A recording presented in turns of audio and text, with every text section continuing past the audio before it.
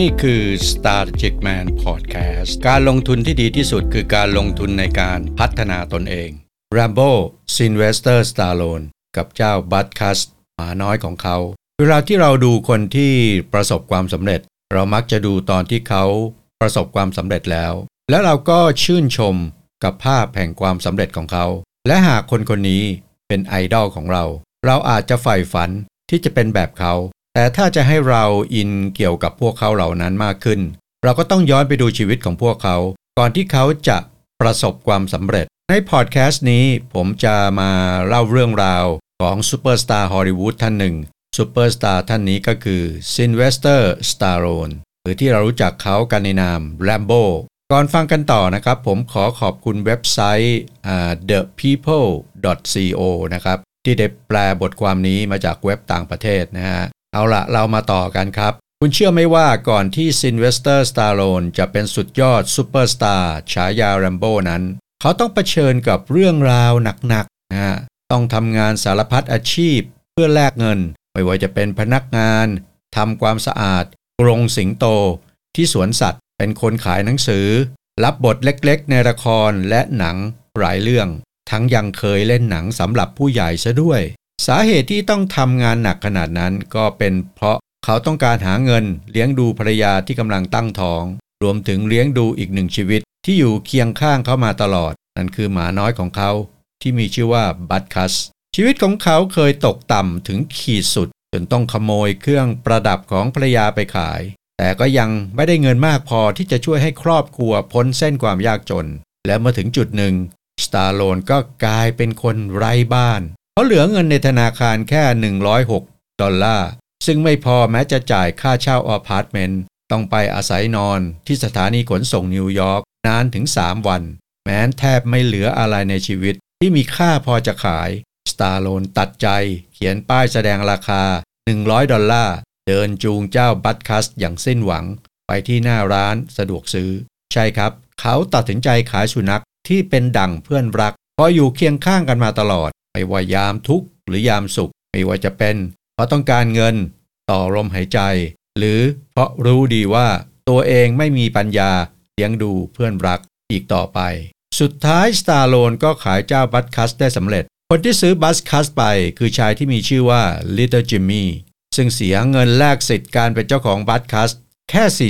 $40หลังจากรับเงินมาด้วยความก้ำกืนฝืนทนสตาโลนเดินจากจุดนั้นมาในสภาพน้ำตาไหลนองหน้าร้องไห้สะอึกสะอื้นตลอดทางกลับบ้านถึงแม้จะต้องเผชิญกับความทุกข์ต่างๆนานาที่ถาโถมเข้ามาในชีวิตเขาจนดูเหมือนไร้ทางออกแต่ในคราวเคราะห์ก็มีโอกาสมาเยือนครับและนี่คือความจริงของชีวิตของสตาโลนพบกับจุดเปลี่ยนสำคัญหรือโอกาสสำคัญที่พลิกชะตากรรมของเขาไปตลอดกาลหลังจากที่เขาขายเจ้าบัดคัสไปประมาณ 1-2 สัปดาห์เขาได้มีโอกาสไปชมการแข่งขันชกมวยระหว่างมูฮัมหมัดอาลีและชักเวบเนอร์ซึ่งใครๆต่างก็พูดเป็นเสียงเดียวกันว่าอาลีจะต้องชนะมวยรองอย่างเวบเนอร์แน่นอนแต่แล้วก็เกิดเหตุการณ์ไม่คาดฝันเมื่อเวบเนอร์ชกเข้าชายโครงอาลีจนอาลีล่วงไปกองกับพื้นแฟนมวยพากันตกตะลึงกับภาพที่เห็นตรงหน้า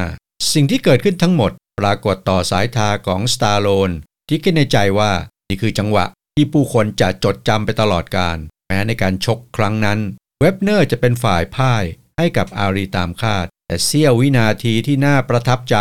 บนสังเวียนได้จุดประกายให้สตาโลนเขียนบทหนังเรื่องหนึ่งขึ้นมาซึ่งบทหนังเรื่องนี้ต่อมากลายเป็นภาพยนตร์ที่โด่งดังสุดๆที่มีชื่อว่า Rocky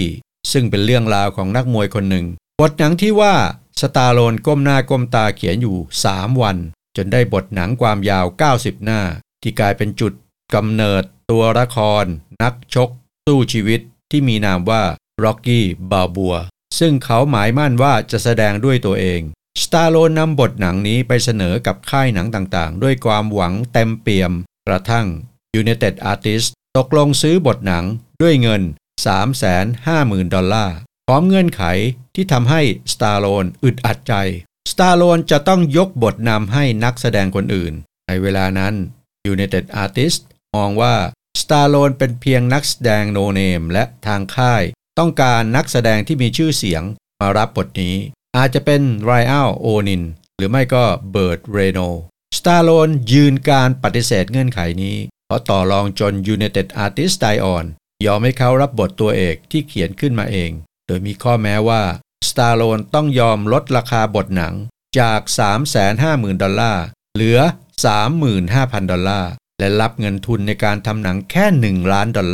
ซึ่งนับว่าน้อยมากสำหรับหนังฮอลลีวูดแม้จะเป็นยุค 1970 ก็ตามสำหรับสตาโลนที่ใช้ชีวิตแบบคนไร้ต้นทุนมานานแน่นอนเขาตอบรับเงื่อนไขนี้พอได้เงินปุ๊บก็ซื้อหมาคืนปั๊บเลยแทบจะทันทีที่ได้เงิน $35,000 สตาโลนกำเงินตรงดิ่งไปยังจุดที่เขาขายบัตคัสให้กับลิตเติ้ลจิมมี่เขายืนรอแล้วรอเล่าด้วยความหวังว่าลิตเติ้ลจิมมี่จะจูงบัตคัสออกมาจากมุมใดมุมหนึ่งแต่รอทั้งวันก็ยังไร้วี่แววที่จะได้เจอบัตคัสกระทั่งตะวันเริ่มลาลับขอบฟ้าเขาเลยต้องเดินคอตกผิดหวังกลับบ้านไปสตาโลนรออยู่อย่างนี้2 วันเข้าสู่วันที่3การรอคอยอันแสนยาวนานของเขาก็สิ้นสุดลงลิตเติ้ลจิมมี่เดินมาพร้อมกับบัตคัสทันทีที่เพื่อนรักพบกันอีกครั้งทั้งสองต่างพุ่งเข้าหากันด้วยความดีใจแต่ขึ้นชื่อว่าเป็นสตาโลนชีวิตของเขาไม่เคยได้อะไรมาง่ายๆครั้งนี้ก็เช่นกันแม้ว่าเขาจะมีเงินมากพอที่จะซื้อบัตคัสกลับมาแต่ลิตเติ้ลจิมมี่ก็ไม่ยอมขายคืนให้ลิตเติ้ลจิมมี่ปฏิเสธเงิน$100ที่สตาโลนเสนอให้ในครั้งแรกและเบือนหน้าหนีไม่ยอมรับเงินที่ถูกเสนอเพิ่มมากขึ้นเรื่อยๆแม้จำนวนที่สตาโลนเสนอจะพุ่งไปสูงถึง$1,000ลิตเติ้ลจิมมี่ที่กำลังมีแต้มต่อให้เหตุผลกับสตาโลนว่าลูกๆของผมรักเจ้าบัตคัสมากสตาโลนที่เริ่มหัวเสียจึงตอบไปว่าไอ้ตายเถอะคุณเพิ่งจะเอามันไปเลี้ยงแค่สัปดาห์เดียวเองนะการต่อรองทวีความตึงเครียดมากขึ้นเรื่อยๆจนเกือบจะมีการวางมวยกันกระทั่งสตาโลนเสนอให้ลิตเติ้ลจิมมี่มารับบทเล็กๆในหนังพร้อมเงิน$15,000ได้ทั้งเล่นหนังได้ทั้งเงินที่จำนวนมากกว่าตอนซื้อบัตคัสถึง374เท่านี้หรือที่ลิตเติ้ลจิมมี่จะปฏิเสธสตาโลนเล่าให้ฟังว่าจำได้ไหมในหนังจะมีผู้ชายตัวเล็กๆคนหนึ่งถามผมว่าเฮ้ยนายชนะไหมแล้วผมก็ตอบไปว่าแกเป็นอะไรหูหนวกเหรอแล้วเขาก็ตอบกลับว่าเปล่าฉันเตี้ยเว้ยนั่นแหละเขาสตาโลนเปิดเผยในภายหลังบัตคัสกลับสู่อ้อมอกของสตาโลนอีกครั้งและสตาโลนที่ลงทุนไปมากเพื่อนำมันกลับมาและจัดการถอนทุนคืนโดยการจับมันร่วมแสดงในหนังด้วยเช่นกันหนังเรื่องร็อกกี้ใช้เวลาในการถ่ายเพียง28 วันด้วยเงินทุนที่ไม่มากฉากส่วนใหญ่จึงถ่ายแค่เทคเดียวเพื่อประหยัดฟิล์มนักแสดงก็อาศัยเพื่อนและคนในครอบครัวของสตาโลนมาช่วยแสดงถึงจะดูอัตคัดเมื่อเทียบกับหนังเรื่องอื่นแต่สตาโลนก็ใส่ความตั้งใจลงไปเต็มที่ด้วยหวังว่าหนังเรื่องนี้จะพลิกชีวิตเขาสำเร็จในที่สุดวันชี้ชะตาก็มาถึงในวันที่หนังฉายบนเวทีสมาคมผู้กำกับภาพยนตร์อเมริกาสตาโลนรอลุ้นปฏิกิริยาของผู้ชม900 คนด้วยใจระทึกเมื่อหนังเริ่มฉายปรากฏว่าทั้งโรงเงียบสงัดใบหน้าผู้ชมเรียบเฉยสตาโลนเริ่มนั่งไม่ติดหนังดำเนินถึงกลางเรื่องแล้วภายในโรงก็ยังมีเพียงความเงียบงันราวกับมีสตาโลนเพียงคนเดียวที่นั่งอยู่ในนั้นแม้แต่ในฉากที่เรียกเสียงหัวเราะบรรยากาศในโรงก็ยังเงียบเป็นป่าช้า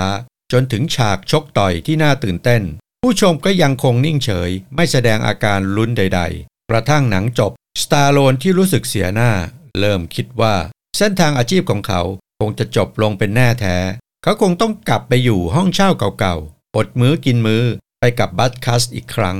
เขาเตรียมเดินออกจากโรงภาพยนตร์พร้อมความผิดหวังแต่ทันใดนั้นผู้ชมก็พร้อมใจกันลุกขึ้นปรบมือเสียงดังขณะที่สตาโลนกำลังงุนงงกับสิ่งที่เกิดขึ้นเขาเริ่มหันไปมองผู้ชมที่ใบหน้าเรียบเฉยระหว่างดูหนังและพบว่าตอนนี้ใบหน้าของพวกเขาเต็มไปด้วยความยินดีและชื่นชมนั่นคือช่วงเวลาที่เขาจะจดจำไปตลอดชีวิตช่วงเวลาแห่งความสำเร็จในการเบิกทางสู่การเป็นดารานักบู๊เต็มตัวร็อกกี้เปิดตัวในปี 1976 ได้รับเสียงตอบรับที่ดีอย่างล้นหลามทำรายได้ไปกว่า$200 ล้านจนกลายเป็นภาพยนตร์ที่ทำรายได้สูงสุดในปี 1976 และคว้ารางวัลออสการ์ถึง3 รางวัลได้แก่ภาพยนตร์ยอดเยี่ยมกำกับภาพยนตร์ยอดเยี่ยมและตัดต่อยอดเยี่ยมนอกจากนี้ร็อกกี้ยังได้รับการยกย่องจาก หอทะเบียนภาพยนตร์แห่งชาติให้เป็นหนึ่งในหนังที่ยอดเยี่ยมที่สุดตลอดกาลตั้งแต่นั้นเป็นต้นมาสตาร์โลนจึงเริ่มมีชื่อเสียงในวงการมากขึ้นเรื่อยๆเขาต่อยอดความสำเร็จโดยการสร้างภาคต่อของร็อกกี้และไม่ลืมที่จะนำเจ้าบัตคัสมาร่วมแสดงเช่นเคยเพื่อนรักสี่ขาที่คอยอยู่เคียงข้างมาโดยตลอดเป็นเวลา5 ปีที่บัตคัสใช้ชีวิตอย่างมีความสุขกับสตาร์โลนก่อนที่มันจะจากโลกนี้ไปด้วยอาการหัวใจวายจากโรคไขมันในเลือดสูงในปี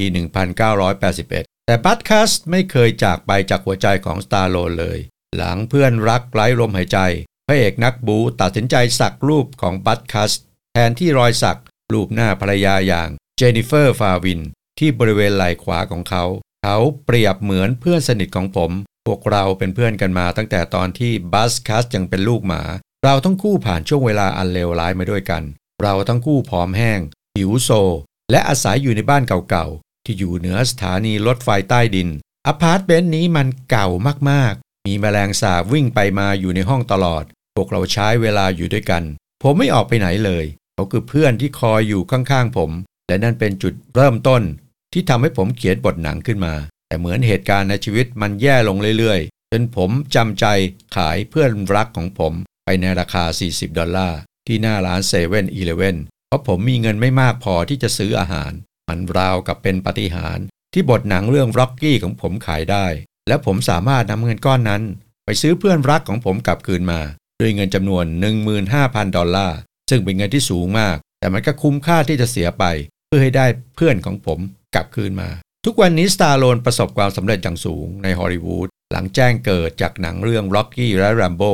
ตามด้วยการกวาดรางวัลกลับบ้านมากมายและได้ใช้ชีวิตอย่างมีความสุขกับลูกๆโดยไม่ต้องกังวลอีกต่อไปแล้วว่าจะหาอะไรในบ้านไปขายอีกไม่น่าเชื่อเลยว่าชายที่เคยใช้ชีวิตเป็นคนไร้บ้านและต้องขายสุนัขตัวโปรดเพื่อหาเงินประทังชีวิตวันนี้จะกลายเป็นหนึ่งในนักแสดงที่โด่งดังที่สุดคนหนึ่งของโลกนี่คือเลือดนักสู้ที่มีอย่างเต็มเปี่ยมทั้งในจอและนอกจอของซิลเวสเตอร์สตาร์โลนแล้วคุณล่ะครับเลือดนักสู้ของคุณเข้มแข็งแค่ไหนผมขอจบพอดแคสต์ตอนนี้แต่เพียงเท่านี้ครับแล้วพบกันใหม่ในพอดแคสต์ตอนต่อไปครับขอให้ทุกท่านมีความสุขความสำเร็จ